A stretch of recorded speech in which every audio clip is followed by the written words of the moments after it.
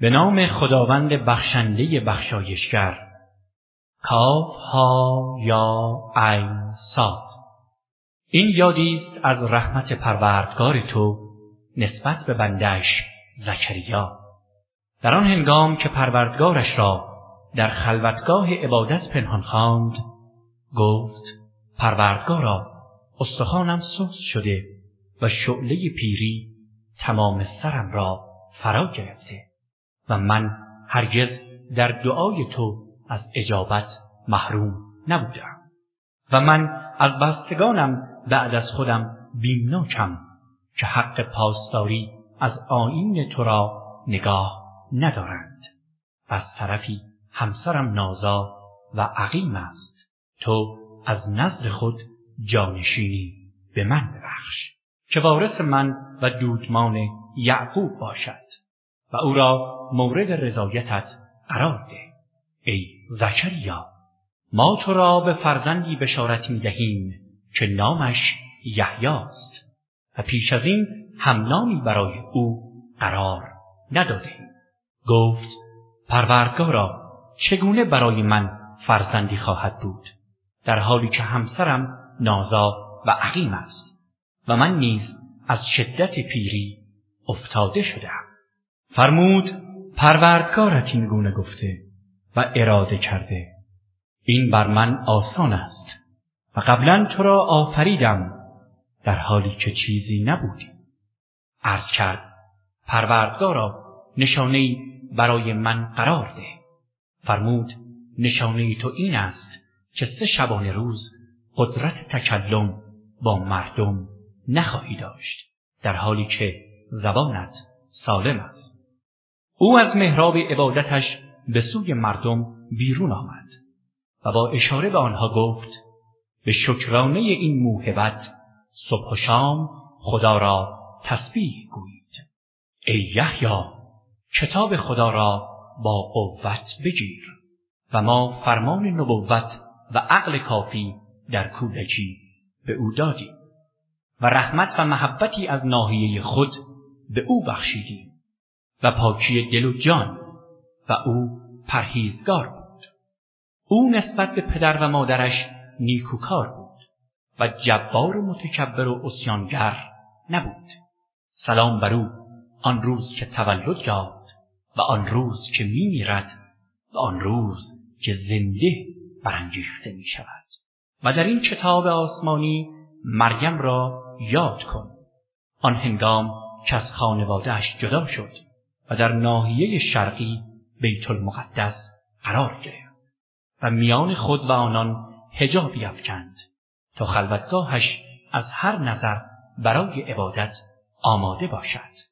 در این هنگام ما روح خود را به سوی او فرستادیم و او در شکل انسانی بی عیب و نقص بر مریم ظاهر شد. او سخت ترسید و گفت: من از شر تو به خدای رحمان پناه میبرم اگر پرهیزگاری. گفت: من فرستاده پروردگار تو هم، آمدم تا پسر پاکیزه‌ای به تو ببخشم.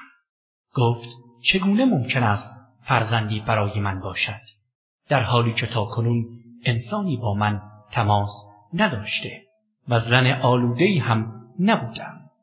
گفت: مطلب همین است. پروردگارت فرموده این کار بر من آسان است. ما او را می آفرینیم تا قدرت خیش را آشکار سازیم و او را برای مردم نشانه‌ای قرار دهیم و رحمتی باشد از سوی ما و این امری است پایان یافته و جای گفتگو ندارد. سرانجام مریم به او باردار شد و او را به نقطه دوردستی برد و خلوت گزید. درد زایمان او را به کنار تنه درخت خرمایی کشاند.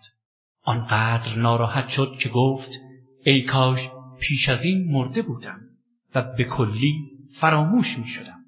ناگهان از طرف پایین پایش او را صدا زد که غمگین مباش. پروردگارت زیر پای تو چشمه آبی گوارا قرار داده است و این تنه نخل را به طرف خود تکان ده. رطب تازه‌ای بر تو فرو می‌ریزد. از این غذای لذیذ بخور و از آن آب گوارا بنوش و چشمت را به این مولود جدید روشن دار و هرگاه کسی از انسانها را دیدی با اشاره بگو من برای خداوند رحمان روزه‌ای نذر کردم. بنابراین امروز با هیچ انسانی هیچ سخن نمیگویم و بدان که این نوزاد خودش از تو دفاع خواهد کرد. مریم در حالی که او را در آغوش گرفته بود نزد قومش آورد. گفتند ای مریم کار بسیار عجیب و بدی انجام دادی. ای خواهر هارون نه پدرت مرد بدی بود و نه مادرت زن بدکاری. مریم به او اشاره کرد. گفتند چگونه با کودکی که در گاهواره است سخن بگویی؟ ناگهان عیسی زبان به سخن گشود و گفت من بنده خدایم، او کتاب آسمانی به من داده و مرا پیامبر قرار داده است و مرا هر جا که باشم وجودی پر برکت قرار داده و تا زمانی که زنده‌ام مرا به نماز و زکات توصیه کرده است و مرا نسبت به مادرم نیکوکار قرار داده و جبار و شقی قرار نداده است. و سلام خدا بر من در آن روز که متولد شدم و در آن روز که میمیرم و آن روز که زنده برانگیخته خواهم شد. این است عیسی پسر مریم، گفتار حقی که در آن تردید می‌کند. هرگز برای خدا شایسته نبود که فرزندی اختیار کند. منزه است او هرگاه چیزی را فرمان دهد. میگوید موجود باش، همان دم موجود می‌شود. و خداوند پروردگار من و شماست. او را پرستش کنید. این است راه راست. ولی بعد از او گروه‌هایی از میان پیروانش اختلاف کردند. وای به حال کافران از مشاهده روز بزرگ، روز رستاخیز. در آن روز که نزد ما میآیند چه گوش‌های شنوا و چه چشم‌های بینایی پیدا می‌کنند. ولی این ستمگران امروز در گمراهی آشکارند. آنان را از روز حسرت، روز رستاخیز که برای همه مایه تأسف است بترسان. در آن هنگام که همه چیز پایان می‌یابد و آنها در غفلتند و ایمان نمی‌آورند. ما زمین و تمام کسانی را که بر آن هستند به ارث می‌بریم و همگی به سوی ما بازگردانده می‌شوند. در این کتاب ابراهیم را یاد کن که او بسیار راستگو و پیامبر خدا بود. هنگامی که به پدرش گفت ای پدر چرا چیزی را میپرستی که نه میشنود و نه میبیند و نه هیچ مشکلی را از تو حل میکند؟ ای پدر دانشی برای من آمده که برای تو نیامده است. بنابراین از من پیروی کن تا تو را به راه راست هدایت کنم. ای پدر شیطان را پرستش مکن که شیطان نسبت به خداوند رحمان عصیانگر بود. ای پدر من از این میترسم که از سوی خداوند رحمان عذابی به تو رسد، در نتیجه از دوستان شیطان باشی. گفت ای ابراهیم آیا تو از معبودهای من روی گردانی؟ اگر از این کار دست بر نداری تو را سنگسار میکنم و برای مدتی طولانی از من دور شو. ابراهیم گفت سلام بر تو، من به زودی از پروردگارم برایت تقاضای عفو میکنم، چرا که او همواره نسبت به من مهربان بوده است و از شما و آنچه غیر خدا میخوانید کناره‌گیری میکنم و پروردگارم را میخوانم و امیدوارم در خواندن پروردگارم بی پاسخ نمانم. هنگامی که از آنان و آنچه غیر خدا میپرستیدند کناره‌گیری کرد، ما اسحاق و یعقوب را به او بخشیدیم و هر یک را پیامبری بزرگ قرار دادیم و از رحمت خود به آنان عطا کردیم و برای آنها نام نیک و مقام برجسته‌ای در میان همه امتها قرار دادیم. و در این کتاب آسمانی از موسی یاد کن که او مخلص بود و رسول و پیامبری والا مقام. ما او را از طرف راست کوه طور فراخواندیم و نجوا کنان او را به خود نزدیک ساختیم و ما از رحمت خود برادرش هارون را که پیامبر بود به او بخشیدیم. و در این کتاب آسمانی از اسماعیل نیز یاد کن که او در وعده‌هایش صادق و رسول و پیامبری بزرگ بود. او همواره خانواده‌اش را به نماز و زکات فرمان می‌داد و همواره مورد رضایت پروردگارش بود. و در این کتاب از ادریس نیز یاد کن، او بسیار راستگو و پیامبری بزرگ بود و ما او را به مقام والایی رساندیم. آنها پیامبرانی بودند که خداوند مشمول نعمتشان قرار داده بود. از فرزندان آدم و از کسانی که با نوح بر کشتی سوار کردیم و از دودمان ابراهیم و یعقوب و از کسانی که هدایت کردیم و برگزیدیم. آنها کسانی بودند که وقتی آیات خداوند رحمان بر آنان خوانده میشد به خاک میافتادند، در حالی که سجده میکردند و گریان بودند. اما پس از آنان فرزندان ناشایسته‌ای روی کار آمدند که نماز را تباه کردند و از شهوات پیروی نمودند و به زودی مجازات گمراهی خود را خواهند دید، مگر آنان که توبه کنند و ایمان بیاورند و کار شایسته انجام دهند. چون این کسانی داخل بهشت میشوند و کمترین ستمی به آنان نخواهد شد. وارد باغ‌های جاودانی میشوند که خداوند رحمان بندگانش را به آنان وعده داده است، هرچند آنان را ندیدند. مسلماً وعده خدا تحقق یافتنی است. در آنجا هرگز گفتار لغو و بیهوده‌ای نمیشنوند و جز سلام در آنجا سخنی نیست و هر صبح و شام روزی آنان در بهشت مقرر است. این همان بهشتی است که به بندگان پرهیزگار خود به ارث می‌دهیم.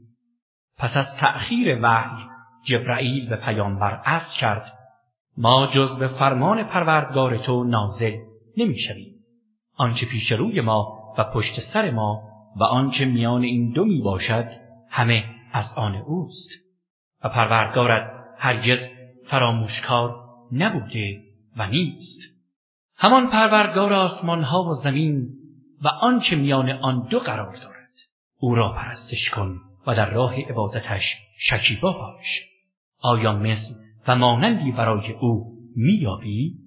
انسان میگوید آیا پس از مردن زنده از قبر بیرون خواهم آمد؟ آیا انسان به خاطر نمی آورد که ما پیش از این او را آفریدیم در حالی که چیزی نبود؟ سوگند به پروردگارت که همه آنها را همراه با شیاطین در قیامت جمع می کنی. سپس همه را در حالی که به زانو در آمدند گرداگرد جهنم حاضر می سازی. سپس از هر گروه و جمعیتی کسانی را که در برابر خداوند رحمان از همه سرکشتر بودند جدا می کنیم. بعد از آن ما به خوبی از کسانی که برای سوختن در آتش سزاوارترند آگاه تریم و همه شما بدون استثناء وارد جهنم می شوید. این امری است حتمی و قطعی بر پروردگارت. سپس آنها را که تقوا پیشه کردند از آن رهایی می بخشیم و ظالمان را در حالی که از ضعف و ذلت به زانو در آمدند در آن رها می سازیم. و هنگامی که آیات روشن ما بر آنان خوانده می شود کافران به مؤمنان می گویند کدام یک از دو گروه ما و شما جایگاهش بهتر و جلسات انس و مشورتش زیباتر و بخشش او بیشتر است. چه بسیار اقوامی را پیش از آنان نابود کردیم که هم مال و ثروتشان از آنها بهتر بود و هم ظاهرشان آراسته تر. بگو کسی که در گمراهی است باید خداوند به او مهلت دهد تا زمانی که وعده الهی را با چشم خود ببینند. یا عذاب این دنیا یا عذاب قیامت آن روز خواهند دانست چه کسی جایش بدتر و لشکرش ناتوانتر است. اما کسانی که در راه هدایت گام نهادند خداوند بر هدایتشان می افزاید و آثار شایسته‌ای که از انسان باقی میماند ثوابش در پیشگاه پروردگارت بهتر و عاقبتش خوبتر است. آیا دیدی کسی را که به آیات ما کافر شد و گفت اموال و فرزندان فراوانی به من داده خواهد شد؟ آیا او از غیب آگاه گشته یا نزد خدا عهد و پیمانی گرفته است؟ هرگز چنین نیست. ما به زودی آنچه را میگوید مینویسیم و عذاب را بر او مستمر خواهیم داشت. آنچه را او میگوید از اموال و فرزندان از او به ارث میبریم و به صورت تنها نزد ما خواهد آمد. و آنان غیر از خدا معبودانی را برای خود برگزیدند تا مایه عزتشان باشد. چه پندار خام! هرگز چنین نیست. به زودی معبودها منکر عبادت آنان خواهند شد، بلکه بر ضدشان قیام می‌کنند. آیا ندیدی که ما شیاطین را به سوی کافران فرستادیم تا آنان را شدیداً تحریک کنند؟ پس درباره آنان شتاب مکن. ما آنها و اعمالشان را به دقت شماره می‌کنیم. در آن روز که پرهیزگاران را دست جمعی به سوی خداوند رحمان و پاداشهای او محشور می‌کنیم و مجرمان را همچون شتران تشنکامی که به سوی آبگاه می‌روند به جهنم می‌رانیم. آنان هرگز مالک شفاعت نیستند مگر کسی که نزد خداوند رحمان عهد و پیمانی دارد. و گفتند خداوند رحمان فرزندی برای خود برگزیده است. راستی مطلب زشت و زننده‌ای گفتید. نزدیک است به خاطر این سخن آسمان‌ها از هم متلاشی گردد و زمین شکافته شود و کوه‌ها به شدت فرو ریزد. از این رو که برای خداوند رحمان فرزندی قابل شدند، در حالی که هرگز برای خداوند رحمان سزاوار نیست که فرزندی برگزیند. تمام کسانی که در آسمان‌ها و زمین هستند بنده اویند. خداوند همه آنها را احصا کرده و به دقت شمرده است و همگی روز رستاخیز تک و تنها نزد او حاضر می شود. مسلماً کسانی که ایمان آورده و کارهای شایسته انجام داده‌اند، خداوند رحمان محبتی برای آنان در دلها قرار می دهد. و ما فقط آن قرآن را بر زبان تو آسان ساختیم تا پرهیزگاران را به وسیله آن بشارت دهی و دشمنان سرسخت را با آن انذار کنی. چه بسیار اقوام بی ایمان و گناهکاری را که پیش از آنان هلاک کردی. آیا احدی از آنها را احساس می کنی؟ یا کمترین صدایی از آنان می شنوی؟